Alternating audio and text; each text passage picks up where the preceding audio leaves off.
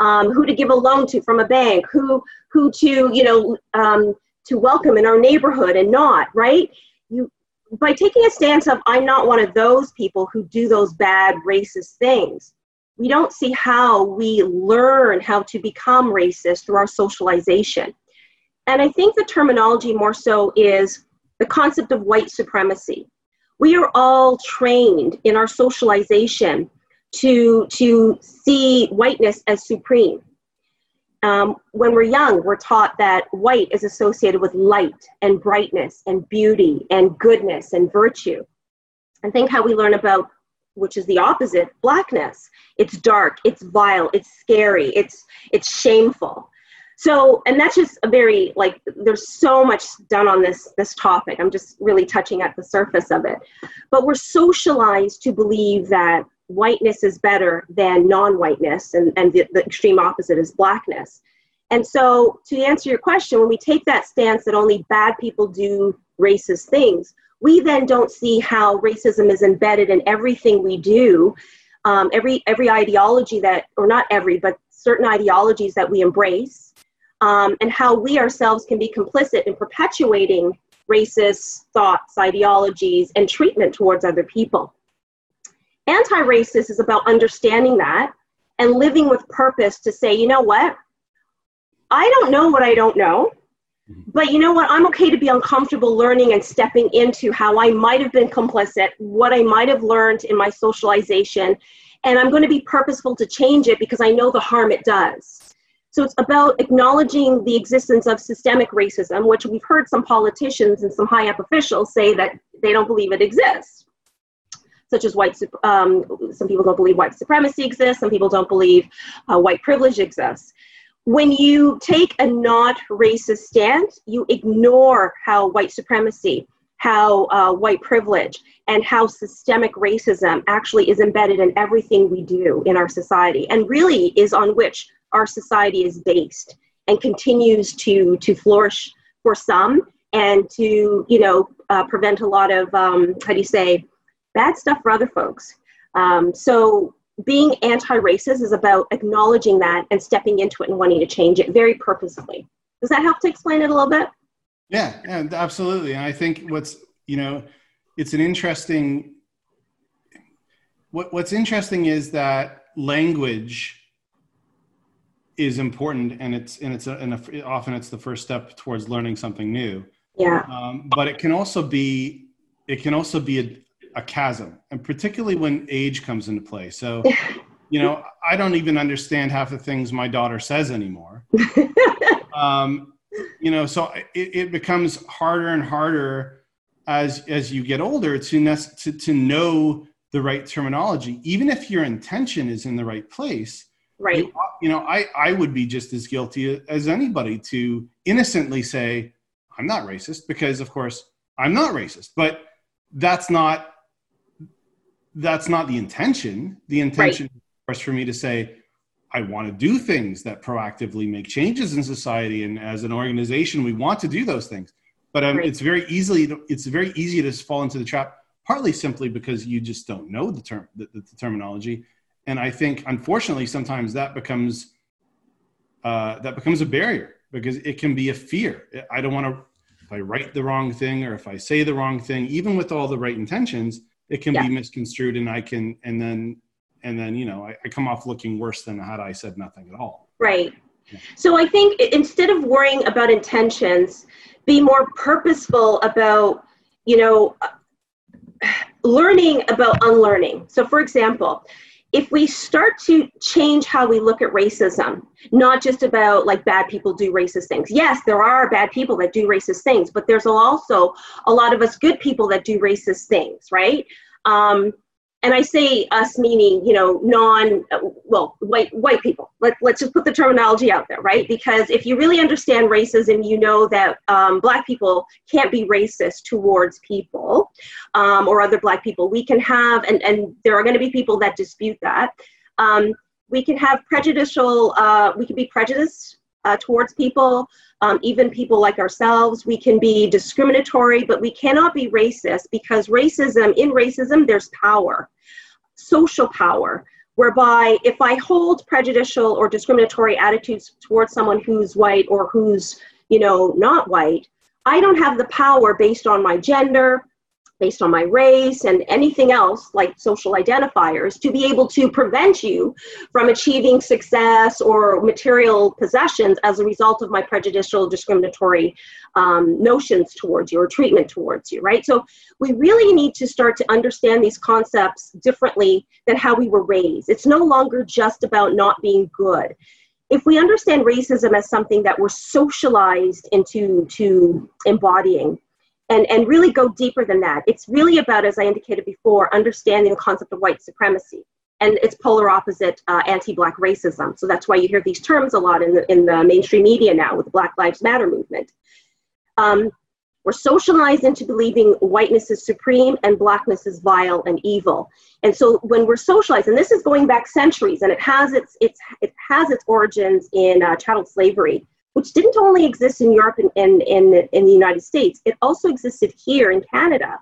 So to say that stuff only happens to the south of us is totally wrong. We're embedded where we learn how to embrace white supremacy and anti-Black racism. And so that seeps into everything we do and say. The appropriation of, Black hip hop culture, or, the Euro authentication of Black hip hop culture and what that means. We embrace all that through the global dissemination of these messages through media and what have you.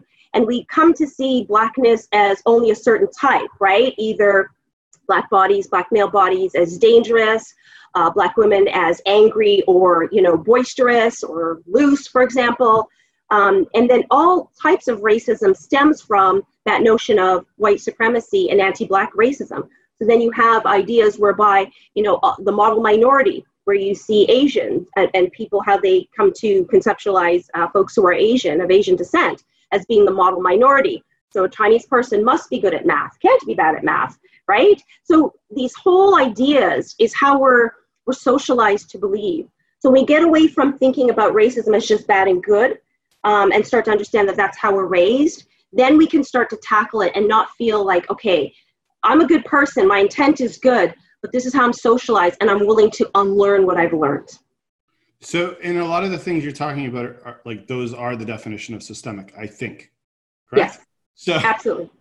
So now, as a company, how do I address systemic racism? Because I feel like it's so much bigger than my company. I feel like these things, like you said, these things have been taught since we were children, and these things are ingrained in popular culture, and they're perpetuated by media, and so how can you, as an individual organization, or if you are in a position of power in an organization, how can you start to address systemic racism? Okay, so there's a lot of, that's a great question. There's a lot that needs to be done. So I'm going to say, just start with being uncomfortable. Start with feeling, you know what, I'm gonna just step into my fears. I'm gonna step into what I don't know, and I'm gonna learn how to be uncomfortable with. I'm gonna learn how to be comfortable with being uncomfortable, because truly that's when real learning happens. When we're feeling all like, okay, we're protected and everything's fine, we're not willing to learn anything different. So start by being uncomfortable. Start also by dropping terms that don't mean anything. What does diversity mean if only you have, a diverse workforce, but then on your leadership team, it's not diverse? Then you're really not doing inclusion work. You're just playing, into terms like diversity. So I have a diverse workforce, but what does that mean for the people who really hold power and authority and influence in my organization? How am I being purposeful? How am I being a good, the term is out there, ally, but really it's about being a critical friend. How am I lifting those up as I climb myself, and really not doing the work for them, but paving the way so that they can be heard? There's research that shows that in a boardroom, if there's a woman, trying to say something in a boardroom with men, her ideas will go dismissed unless a man says it. We'll add race onto that, and it's even more so, signified, whereby a Black woman would say something and it goes unnoticed. and they almost have to repeat it. So as someone in a powerful position in an organization, which is usually white male, how do you recognize those signs to be able to say, let's hear what this person has to say. You had an idea. Let's go with that. Let's talk about that. How then do you, lift as you climb? It's not about tokenism. It's not about performative justice. It's about really wanting to make change. And it really does start on top. So if you don't know, how do you know, right? How do you ask those questions?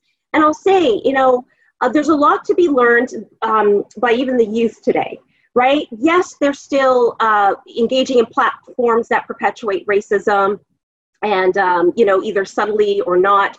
But they're also starting to have critical dialogues that, have been had for decades and centuries. It's like a new movement again that's coming in a different wave.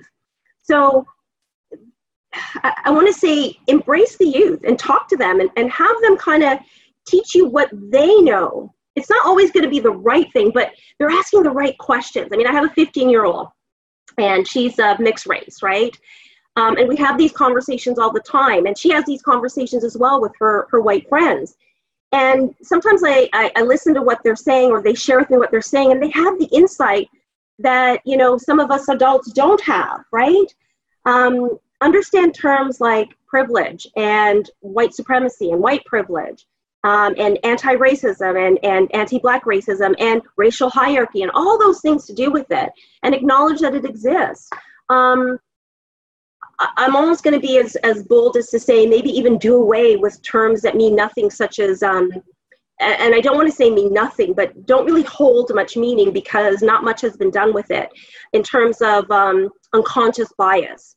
So there was this whole wave of unconscious bias training that went out in organizations, and it really didn't move the needle forward. And so the question became, after unconscious bias, now what? Okay, we're all aware that we have unconscious bias, but what are we doing with it? We haven't really made any difference on top. Board of directors are still predominantly white male or white. Affluent parts of Toronto or Canada are predominantly white, and the lesser affluent parts are not. So how have we really moved the needle? So let's start embracing terms that will make a difference.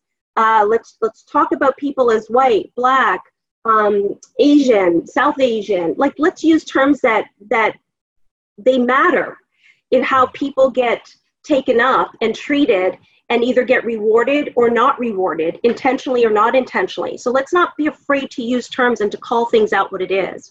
I always say to people, if something's racist, call it out. Don't call it unconscious bias, because some people are bigoted and some people are racist, and what they say can be that. We're not going to move forward if we keep hiding. And I think being very purposeful about all that, plus there's so much more, right? Employers can do to really say, no, I'm not just putting out these great statements, I'm actually going to live it, and I'm going to bring my employees with me, and I'm going to help lead the charge or get and surround myself with people that can help me do it. So purposeful. I mean, that's a good point. I think it's an important point because it's one that openly can make a lot of us feel uncomfortable. Is you say don't just put out statements, and absolutely don't just put out statements, but there's even putting out statements can be a somewhat scary thing because we put out a statement and openly when we started the company, it was 4 white males. We were friends and we started a company. There was certainly no reason that we happened to be 4 white males who were friends who started a company. We just wanted to start a company. Right. And so automatically, if I hold up an ideal, it's very easy for somebody to point the finger at them and say, well, how dare you make that statement? 4 white males who started a company. That can be very uncomfortable because even if I recognize the problem and I say that there's a systemic racism issue, right, there's certain things I can't change as of yet. I can't change the fact that we started the company. Right. So pragmatically, how do you approach that? How do you say, okay, how do you put yourself in that uncomfortable situation and not come off as hypocritical? Mm-hmm. I think by always keeping your foot on the gas, don't taking it off, showing that, you know what, I don't know. There are things I need to do. There's some heavy lifting I need to because you've used your example, as a white male who has started a company, I have some influence, I have some power to do something. I don't know exactly everything. No one knows everything, but I'm going to find out, and I'm going to align myself with those who can be on this journey with me to make things different.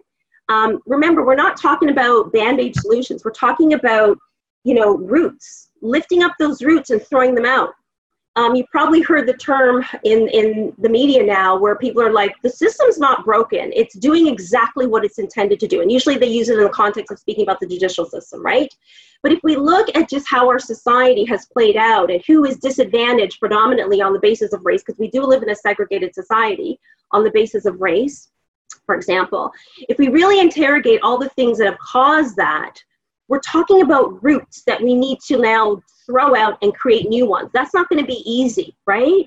So knowing that you're not on this path alone, but you know or you see that something needs to be done, working in collaboration with those who are at different spaces with you to change things, right?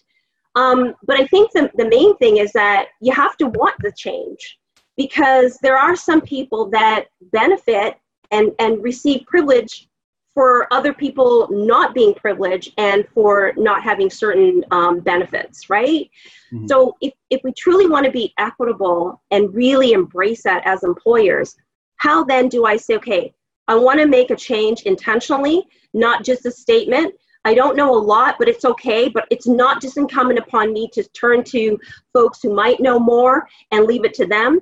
It's incumbent upon me, with my privilege, with my connections, with my influence, to be able to do some of this heavy lifting with the folks who are at different stages of it, but we all have a goal in mind, and that's to make it better for the folks who it wasn't better for. And this is something we never talk about when we talk about racism and sexism and all the isms. We never talk about how it doesn't only dehumanize those who are the recipients of those discriminatory treatments, but it also dehumanizes those who perpetuate those discriminatory acts onto others, right? What does it say about my humanity when I treat somebody, or when I benefit from the mistreatment of others, or the barriers that others face and I benefit from that? So all this to say is anti-racism work is about not only establishing humanity for the quote unquote oppressed, but also for those who reap benefits from that oppression. It reestablishes your humanity as well. And we're all at different stages of it. I'm certainly not an expert. I'm on a journey as well. No one's an expert. We're just on different trajectories of this journey. And true allyship, or I'll replace that and say true critical friendship, is about saying, you know what, let's do this. Let's do this. I don't know how we're going to do this, but we're going to do this. Are you with me? Let's go. Let's do it. And that's where employers really need to be intentional, other than the black square or the statement. Statement's a start, but what are you going to do to push forward, to really shatter those roots, right? So you've worked with a lot of, obviously both in your education, in your job, and in the roles that you played with other companies. Yeah. How do you get everyone to buy into these types of initiatives? Like, because just as we've seen in this conversation now, unfortunately there's barriers that have to do with, the lens that you were raised in. Yeah. And sometimes it's fear. Sometimes it's not intention. It's literally, I'm afraid of saying the wrong thing on social media. I mean, maybe we should just keep social media out of it anyways and just with real problems sometimes. Yeah. But that's the fear. And so then how do you address that with an organization? How do you get everyone to buy into it and not create more division and more, not name calling, but, for instance, it goes back to my last question, How do I, as an individual, say, I'm uncomfortable. I recognize I'm naive. I'm willing to be uncomfortable. I want to help make a change. But how do you do that without, some people won't be comfortable going to that area where they feel like they're open to criticism. So how do you get everyone back on that same page? You might not ever get everyone on that same page. And when people, so when I hear the term buying in to inclusion or to equity or to diversity, I always want to interrogate that a little bit more. I always want to say, what do we mean by buy-in? Do we mean, how do we convince folks that, giving certain opportunities to folks that might not look like myself or who look different to myself, giving those people opportunities. Why do I have to be convinced of that? Rhetorical question. Why do I have to be convinced of that? Was I convinced, or did you have to convince me, or do we have to convince people to have the current demographic of leadership that we see throughout, and I'll use the Canadian context, throughout Canada? I don't think we have to be convinced of that, right? We just accepted that as normal. I think when we start to challenge what we normalize, then the terminology about buying in and convincing kind of will go away. And we start to normalize what diversity is all about. The problem is, in our socialization, we've normalized a certain standard in certain positions, such as in organizations. That standard is predominantly male, predominantly white, predominantly Christian, predominantly English-speaking, predominantly, right? Heterosexual, et cetera, et cetera. We need to shatter that and stop saying that that's normal. That's not normal. That's what we have been taught to say is normal, and everything else needs to be, designed or molded to emulate that in order to be rewarded and given opportunities and all that stuff. So we really need to shatter how we conceptualize normal and start to replace it with, okay, that's normal, that's different, that's normal, that's different, that's normal, that, right? And when we do that, then we can say, okay, it's not about buying in now. It's about how do we get the best people to do the best work for us in those top positions of influence. It's no longer about buying in. Is that the best person based on what they know, right? Is that the best person that's going to help our organization grow to that next stage, give the best ideas, be those, steady people who will take us the next place? It shouldn't be about what they look like anymore, or whether or not they have certain socioeconomic status, certain colors, certain, right, language. It should just be who is the best to give us what we need to move forward. So when we start to challenge how we conceptualize, normalize notions of what is the right standard, then we no longer have to buy in. Then we no longer have to worry about, well, how then is this person going to see me taking opportunities away from these people and that person? I'm not taking opportunities away from these people. I'm actually giving opportunities to more. And it's not about taking away. It's about let's give so all can benefit, right? So we really need to start thinking differently about these things. It's not about getting rid of. It's about adding to and growing, right? On a different way and platform way of thinking. Yeah, absolutely. And so here's an example of you and I having a completely open conversation and me being completely uncomfortable with my next question. You just said a moment ago, you said about getting the best person regardless of what they look like, the best human being. And so, what strikes me is that because this is such a systemic issue, that maybe sometimes the bigger challenge is how, even as an organization or an individual, do I ensure that everyone has an opportunity to be that best person, which doesn't always happen overnight. Like I'll give an example, technology, the tech industry is famously male for one thing, and also famously white male. There's not always an equal pool of candidates in technology. It's just that you need to help address it sooner than by the time they get to the job interview. You think that's an unfair thing to say? I don't, okay, so I'm going to answer it this way. Yeah. So because some of the social media platforms that I'm on that are predominantly, I'll say African-American, because they are American-based and they are Black Americans, they talk about tech, and they talk about tech within the African-American community. Right. and there's brilliant tech folks. So I guess when I hear things like that, I always say, well, where are we looking? Where are we starting from? Are we starting from a pool here, or are we starting from a pool here? Are we being very intentional and saying, okay, my pool is not very diverse, as you just articulated. It's not very diverse. How do I search out that diverse pool? Because they are out there, right? And then where do I have to go? And what platforms are going to lead me to that diverse pool of tech folks who are not male, as you said, and white, as you said, right? How then do I bring those folks into the world that I'm creating here so that I can have, right, diversity represented? Right. So that becomes then a practical thing. This is great. This is a good practical example of how a company can try to address this, because it's no longer then about saying, oh, we did a posting. Right. It's saying, where did you do the posting? And are you doing targeted postings that try to find, that look beyond maybe where you've traditionally done your postings? Is that a fair answer?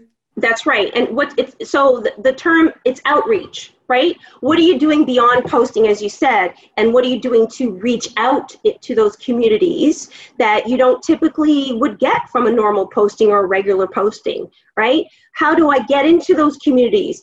And now with social media, it's a lot. You just got to search them out, and then you'll be in spaces where you have more diversity or diverse bodies from which to pull based on your profession. They're out there. They are definitely out there. Decades ago, when women were not in leadership roles as they are now, and again, it's predominantly a certain type of woman, but just, talking generally. And I think actually I heard this just a few years ago. I was watching a special. I think it was David Letterman, and he was being asked about, why is it, I think it was writers, or why aren't there more women writers or what have you? And he said, well, they just don't want it. They just don't want it. And someone said, no, they do want it. And then they are out there. So I always say, it's not that they're not there. It's just that the right outreach isn't happening to get them. And really, that's the whole intentional and purposeful aspect of it, is going out there and getting them, going out there and seeking them. I went to, about 2 years ago, I was in Manhattan for a diversity conference. And it had, celebrities, politicians in America who, it was put on by Forbes. And one of the CEOs of one of the companies that were there, he said, I specifically wanted to hire a woman for this particular senior leadership position. And so my recruiters kept giving me, all males. I said, don't give me any male resumes. I only want female resumes. He's very purposeful about it. And so what did he get? He got all female resumes. And from that, he was able to hire a woman. So it's all about being very purposeful at every step of the phase of recruitment in this example. And just extrapolating that to all aspects of leadership and what we do. Okay, well, this is obviously a much bigger conversation and topic than we're going to be able to handle in a quick video series, but I really appreciate this conversation. I think it's a tough conversation to have, because it does put you in a place of discomfort, but I really appreciate it, and it's been a really open conversation. So thanks so much, Elizabeth. Thanks so much for asking the questions. Great questions. And so if anybody wants to reach out to you to learn more, to get your advice, where should they do that? They can follow me on Twitter, or reach out to me on Twitter at @eCharlesWrites. That's my Twitter stuff. Excellent. Thank you so much for your time today, and hope we talk soon. Thank you. Take care.